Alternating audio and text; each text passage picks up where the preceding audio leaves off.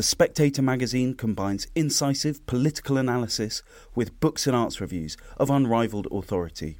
Subscribe today for just £12 and receive a 12-week subscription in print and online, plus a £20 Amazon gift voucher, absolutely free. Go to spectator.co.uk/voucher.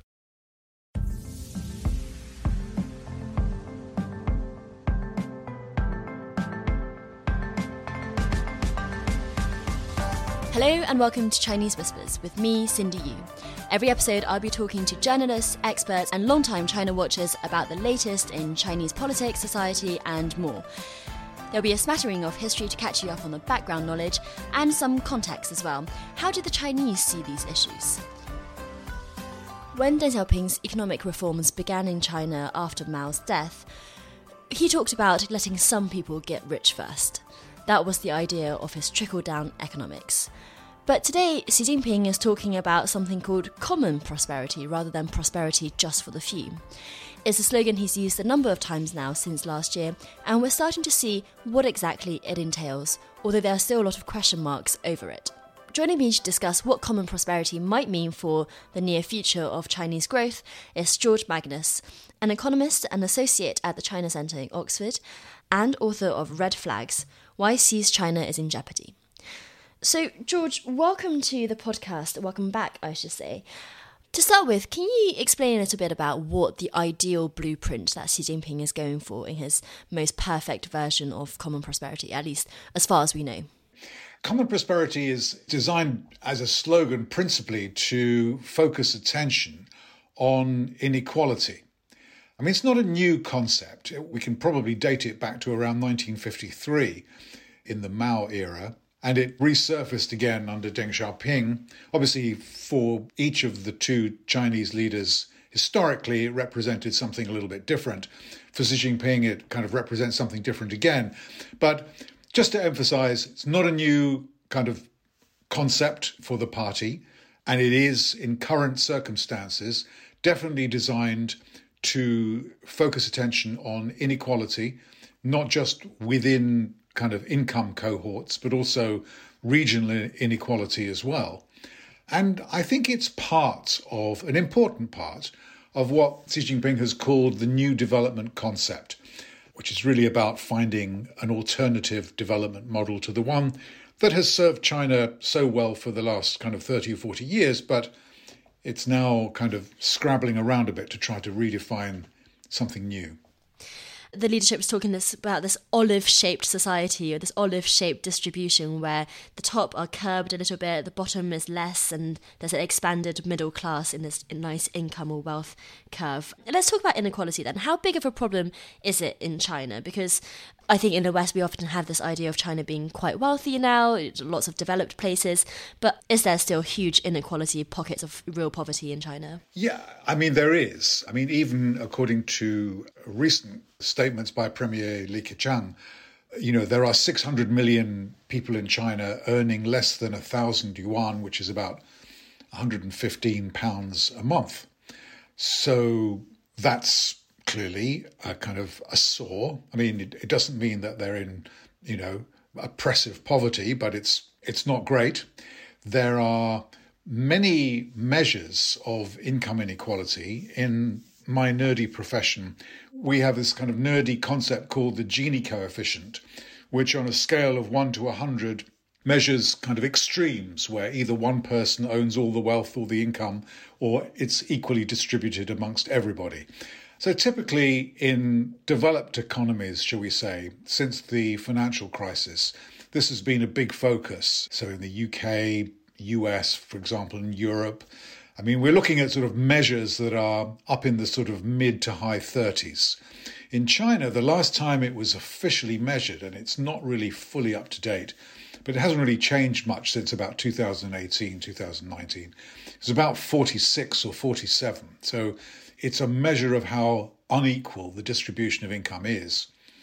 There are also much looser measures of wealth distribution, also much less well-defined, which are supposedly in China even substantially higher than that. So I think we could say that, that China's distribution problem is probably one of the most acute ones that there is, certainly for a country of its size and income per head.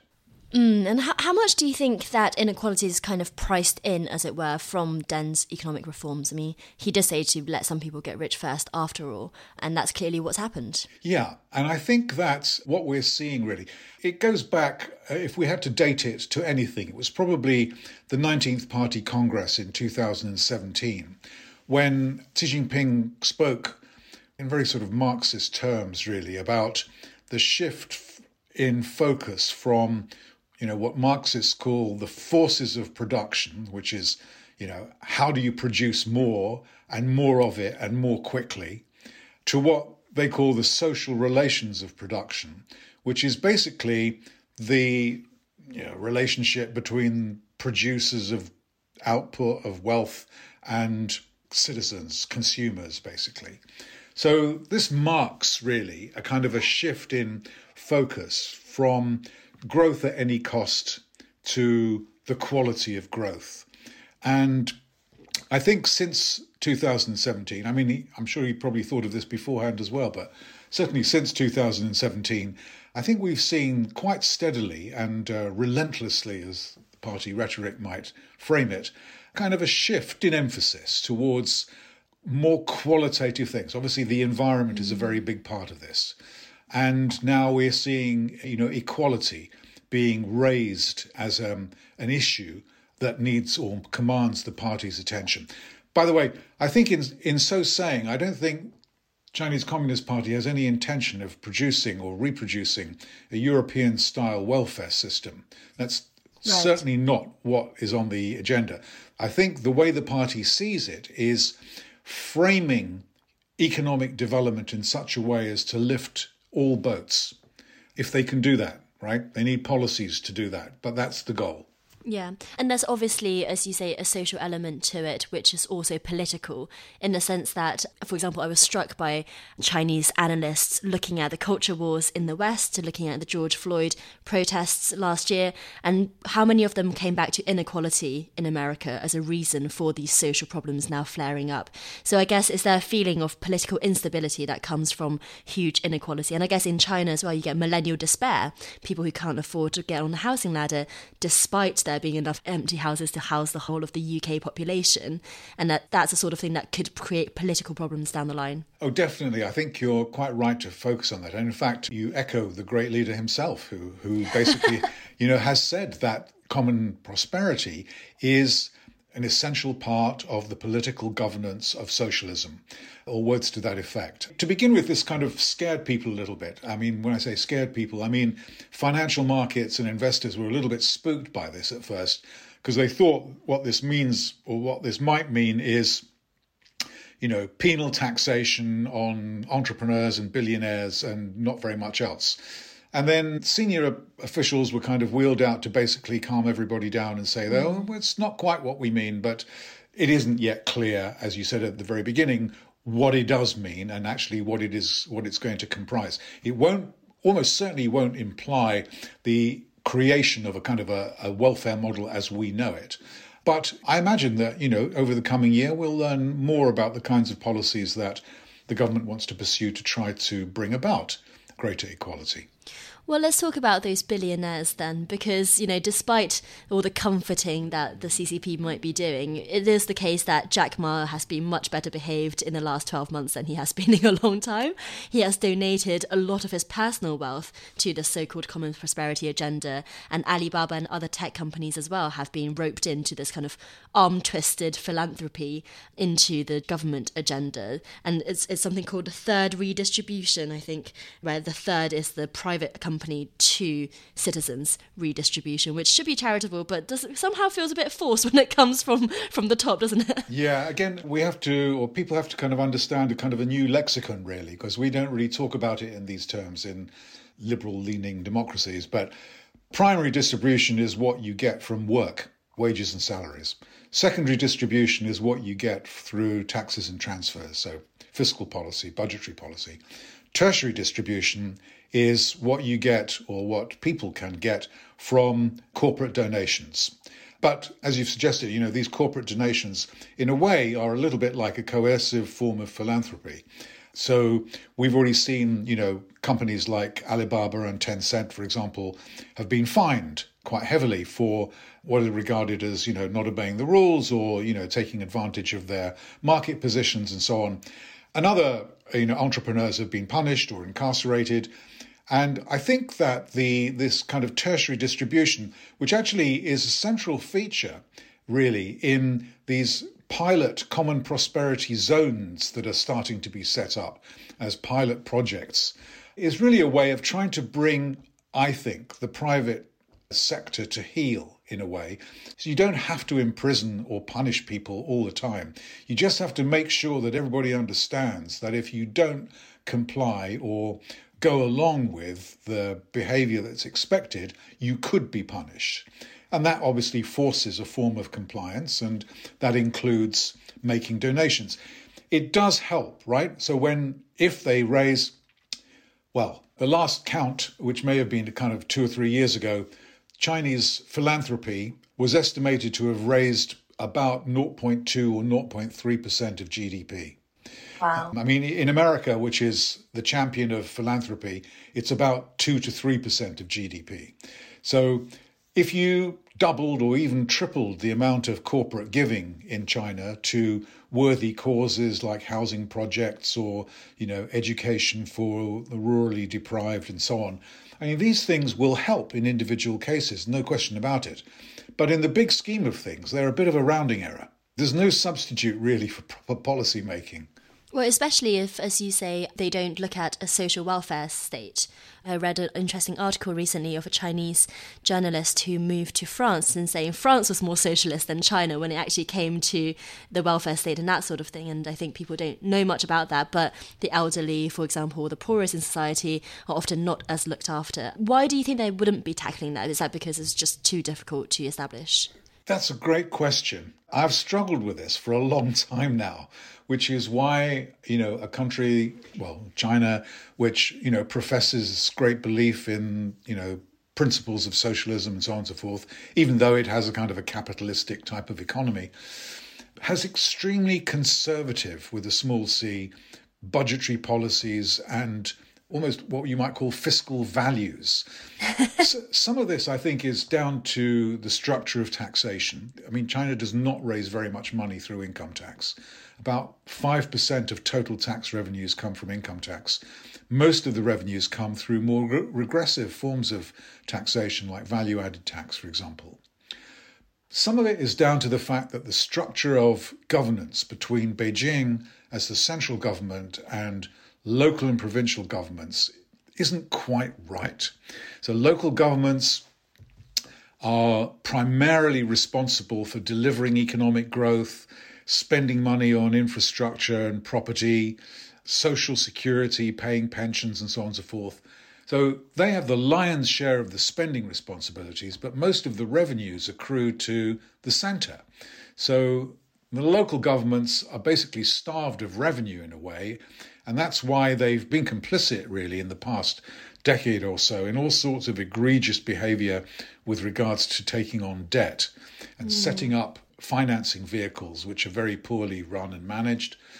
And they're reliant on the sale of land rights to developers, which is another problem, which is to do with, obviously, China's property sector at the moment, for revenues. So there are some deep-seated kind of practical issues about this, but I must say I've never really understood it. It might be about no taxation without representation. That if you don't have people that are, mindful and sensitive about paying lots of income tax, then they can't really and don't really deserve a say in how things are spent. Maybe, I don't know. It's just a suggestion. Yeah, I wonder how much the family structure also just makes them feel like they're let off the hook, because in the West you hear about people who are homeless, and my first reaction as a Chinese person is always, don't they have cousins? Don't they have family members to look after them? And I guess in China, the people who fall through the net often can call on that family structure for support. I'm sure that's probably, at least if not equal, then it's certainly sort of a greater claim to the way things are in this regard. But it is a conundrum. I think it's kind of a strange phenomenon that actually that fiscal policy, budgetary policy in China is not more expansive in terms of fulfilling what we would regard as, common practice. I mean, obviously, one of the other kind of sores that has been running in this for a long time is the access to, public housing, education, welfare of urban migrants, or rather migrants working in urban areas who don't have household registration, the hukou. So again, this is something which is, there are lots of reasons why these things still exist or haven't really been addressed, but, it speaks to a series of kind of oddities in the way in which the Chinese kind of fiscal system basically operates. Yeah. And George, you mentioned debt and local governments. I want to move on to the next part, which is just about one other way in which, as well as making billionaires cough up more charitable donations, we understand a bit more about common prosperity, which is about clamping down on debt-driven growth. So obviously people know about Evergrande and what's been happening there recently. But what I think less people know about is actually the whole Evergrande situation recently has been triggered by central government's new rules on debt and what people can or can't borrow. Now, you've looked at debt and China's addiction to borrowing for a long time now, and you've called it out as a problem, a red flag, you said. Do you think that this is the right direction for the government to be going down then, to think we can't be debt-driven any longer? I think it is. Unfortunately, I don't think there is a sort of a black and white answer to this where, you either do the right thing or you do the wrong thing. I think whatever the Chinese government elects to do is going to extract a cost. It's just a question of how big that cost is going to be. So it has made, national security now for all of us actually is much more than just, armies and aircraft carriers. National security is about economics, it's about finance, it's about technology, it's about food, energy. Almost everything nowadays is national security. And for China, financial stability has become a national security issue. And for good reasons, because if you think back to the kind of mini financial crisis that erupted in 2015-16, it was a shock, really. It elicited from somebody who was then an anonymous official, but actually it turned out to be Liu He, in the end, who wrote this anonymous article on the front page of the People's Daily in the spring of 2016 saying we can't go on like this. If we keep on creating too much credit, we're going to end up at a very, very dark place. So since 2016-17, with the exception of a momentary period during the pandemic, for obvious reasons, the government has been quite serious, I think, about tempering the growth of credit. It's, was growing at almost 20% per annum. It's now growing probably at about 10% per annum, still a little bit faster than GDP. So the debt to GDP rate is still climbing, of course, but it is much more modest. And I think the government is trying to make an issue or make a point that it's unwilling to create wanton kind of credit anew. It doesn't want property firms and property developers to continue to acquire debt in a sort of a Ponzi-like way, because a lot of these property companies, including Evergrande, were actually issuing debt to pay off existing creditors. So, that's just a hiding to nothing, right? So they don't want this to happen. They want to wean the economy away from its credit addiction. I think they're quite serious about wanting to do that. We'll see, I think, exactly how robust that determination is, because obviously there is a point, particularly it seems like every year in China is a politically important year. Next year, of course, is another important year because of the 20th Party Congress. But if growth really slips away from China too rapidly, I'm pretty sure that they will relent again. But maybe not to the point that they used to in the past. But I think they are trying to keep the finance sector of the economy better controlled. They want to try to get people used to the idea that these kind of so-called implicit guarantees that people assume that the government will always step in to bail out weak firms that get into trouble. They don't want people to assume that that's the case. I think we would applaud that. We'd have to say that's the right thing to do. But it is a painful path to tread along. The trouble is, if you don't tread along it, you have maybe even a bigger pain, down the road. But it's a difficult moment, really, for China, I think. Do you think that they're doing it in the right way, in a sensible way, in terms of, the Evergrande situation has obviously been very concerning, and the government even now doesn't look like they might necessarily bail them out, as you say. They don't want them to think that they'll bail them out. And it was interesting that off those red lines about debt, I think half of the 30 biggest real estate companies in China would break one of those rules on debt at least. So there are other giants following Evergrande, presumably, who might get into trouble. And as you say, how determined are they to carry this through? And in the meantime, what does that do to the economy when these giants go down in the way that they are? Well, to be fair, I mean, I think, these so-called 3 red lines were introduced in, I think, July or August of 2020.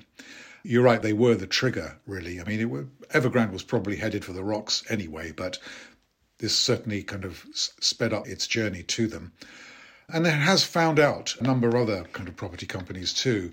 So the fact that, we're a little bit over a year since those balance sheet restrictions were introduced, and, as you say, 30 companies or so are, in breach of at least one of them. I mean, maybe it's too much to expect, I think, that everybody should kind of fall into line so quickly. And it's a difficult adjustment for these companies to make, because they've had, a decade or more of being able to assume that they could borrow freely and without kind of constraint, and that if there was ever a problem, that the government would bail them out. So this is a difficult process, difficult lessons for them to learn. I think it also means really why, the property sector in China, subject of much attention recently because of its size and problems, obviously, of many of its companies. It's cresting or peaking, really. I think the next decade or so, I think, will be a year of, at best, marking time for Chinese real estate. And that's not necessarily a bad thing, because property-driven growth, as most people have found out, it usually ends in tears. So again, difficult period ahead, but something that probably has to happen. And how much of this is a way to tackle the middle income trap, to escape it, as it were, for China? I mean, clearly it's no longer the low-cost factory of the world, considering many manufacturers are going to Southeast Asia and the like. But at the same time, it's not quite the developed country or the high-tech nation that it wants to be. And there's a World Bank study that showed that out of 101 middle-income countries in 1960, only 12 or 13 had made it to high-income status by 2008. So clearly the odds are not great for actually escaping the trap. And certainly for people living in China, it does feel like right now living standards are not increasing at the same fast pace anymore as it was for a long time beforehand. Yeah, I mean, it's inevitable. I mean, that China's economy, I would say it was inevitable, and it is inevitable that China's growth was going to slow down, because it did like 20 years of double-digit growth, which no other country has ever accomplished. And so in and of itself, that was unique and remarkable. But it was never going to continue, because you can't do it. Just nobody can do it. There are certain things you can do, obviously, in economic development. And once you've done them when you're poor, it's very difficult to replicate them when you're rich or richer. And there are certain things that can only happen once. You can only join the World Trade Organization once. You can only transfer labor from low productivity agriculture to high productivity manufacturing once. You can only put all your children into secondary school once, etc., etc. So it was always the case that China was going to have to find a new development model, at some point when it got richer. And it is high middle income country now. And yes, the property sector is a big problem, and China needs to find a new growth driver. Zero COVID is a big problem, but you imagine that will sooner or later kind of dissipate. High energy prices, also a worldwide problem, won't last forever, hopefully. But finding a new development model, and one that delivers greater productivity, that really is the acid test. That's what all countries need to try to do. And as you say, the now famous example of, a dozen of 101 countries that over the last 60 years managed to grow from middle income to become rich countries, speaks to how difficult it is. In my nerdy discipline, we think this is not about inventing, widgets or, things that fly 10 times the speed of sound or whatever.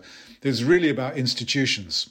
It's about having the kind of, regulatory, competition, legal, education, social institutions that encourage people to be more productive in work and at work.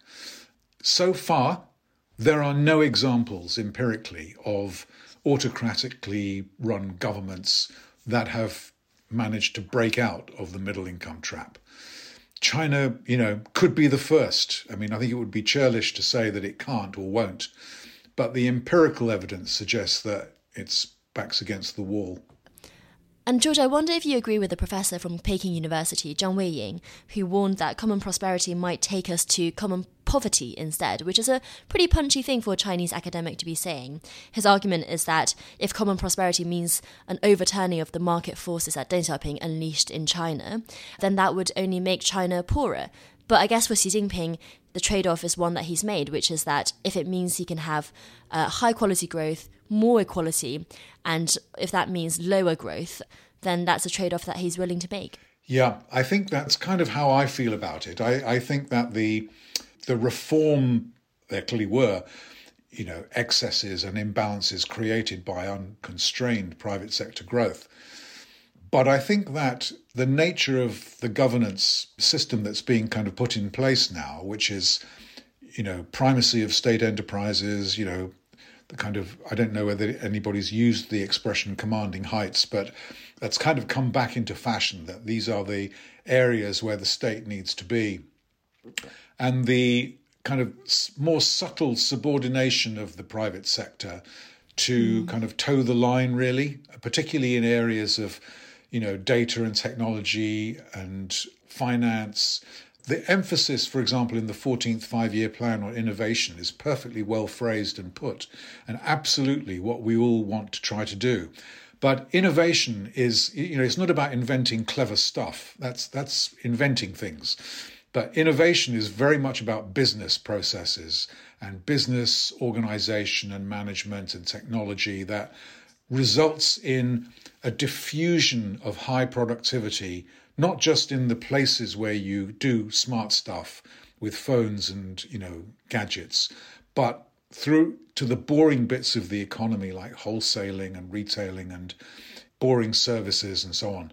And that, I fear, is at risk, really, through this new kind of governance system in which the kind of Deng type of reform and opening up, I mean, there's still lip service to it, but I don't think there's much going on in the way of policy.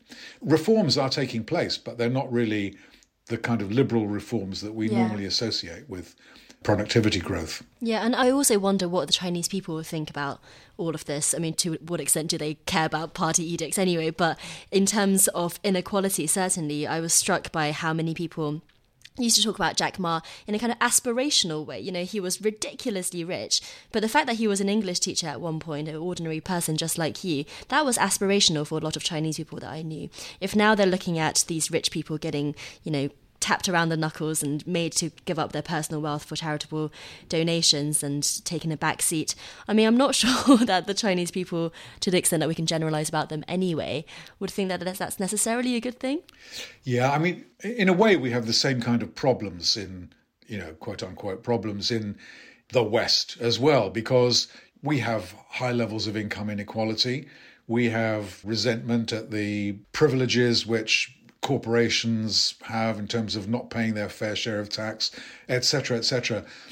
So trying to find the right balance between the incentives that allow people to do smart things and bring great products and services to us and, making sure that all the boats are lifted. I mean, that's obviously a big issue. And the way we normally resolve that kind of conflict really is through productivity growth. So China is presented with the same kinds of problems, but I fear sometimes that it's also trying to address a problem that doesn't exist in the same way for them that it does for us. So for us, we have a very straightforward kind of problem, which is the rich earn too much money relative to where they were like 20 years ago. And, we haven't had enough lifting of all boats. But in China, it's not just a question of income distribution between citizens and billionaires, but also between people and the state. So the state commands a share of the economy in China, which is way, way bigger than anything in, the UK or Europe or, Japan, US and so on. And so the redistribution that has to take place in China is also between the state and the private sector. And that's, frankly, just not on the agenda. So that bit of common prosperity, I don't think is ever going to happen certainly not under this government. So finally, George, then sum up your feelings about common prosperity in one sentence. Am I right in thinking that you're saying it's an end to the Deng era, you're waiting to see how much it actually means in reality, but inequality is a problem to be solved? Yeah, I'd say common prosperity is, it's a very laudable slogan in search of solutions that we don't have articulated as yet. It doesn't sound like the Communist Party. George Magnus, thank you for joining Chinese Whispers. Thank you. Thank you for listening to this episode of Chinese Whispers. I hope you enjoyed it. If you're listening to this podcast on the Best of the Spectator channel, remember that Chinese Whispers has its own channel as well. If you just search Chinese Whispers wherever you get your podcast from, you will always get the latest episode first there. If you have any feedback, positive or negative, but preferably constructive, please do email me at podcast@spectator.co.uk. And I'd also love it if you left a review or told your family and friends about the podcast. It's the way to help us grow. So thanks so much for listening and join us again next time.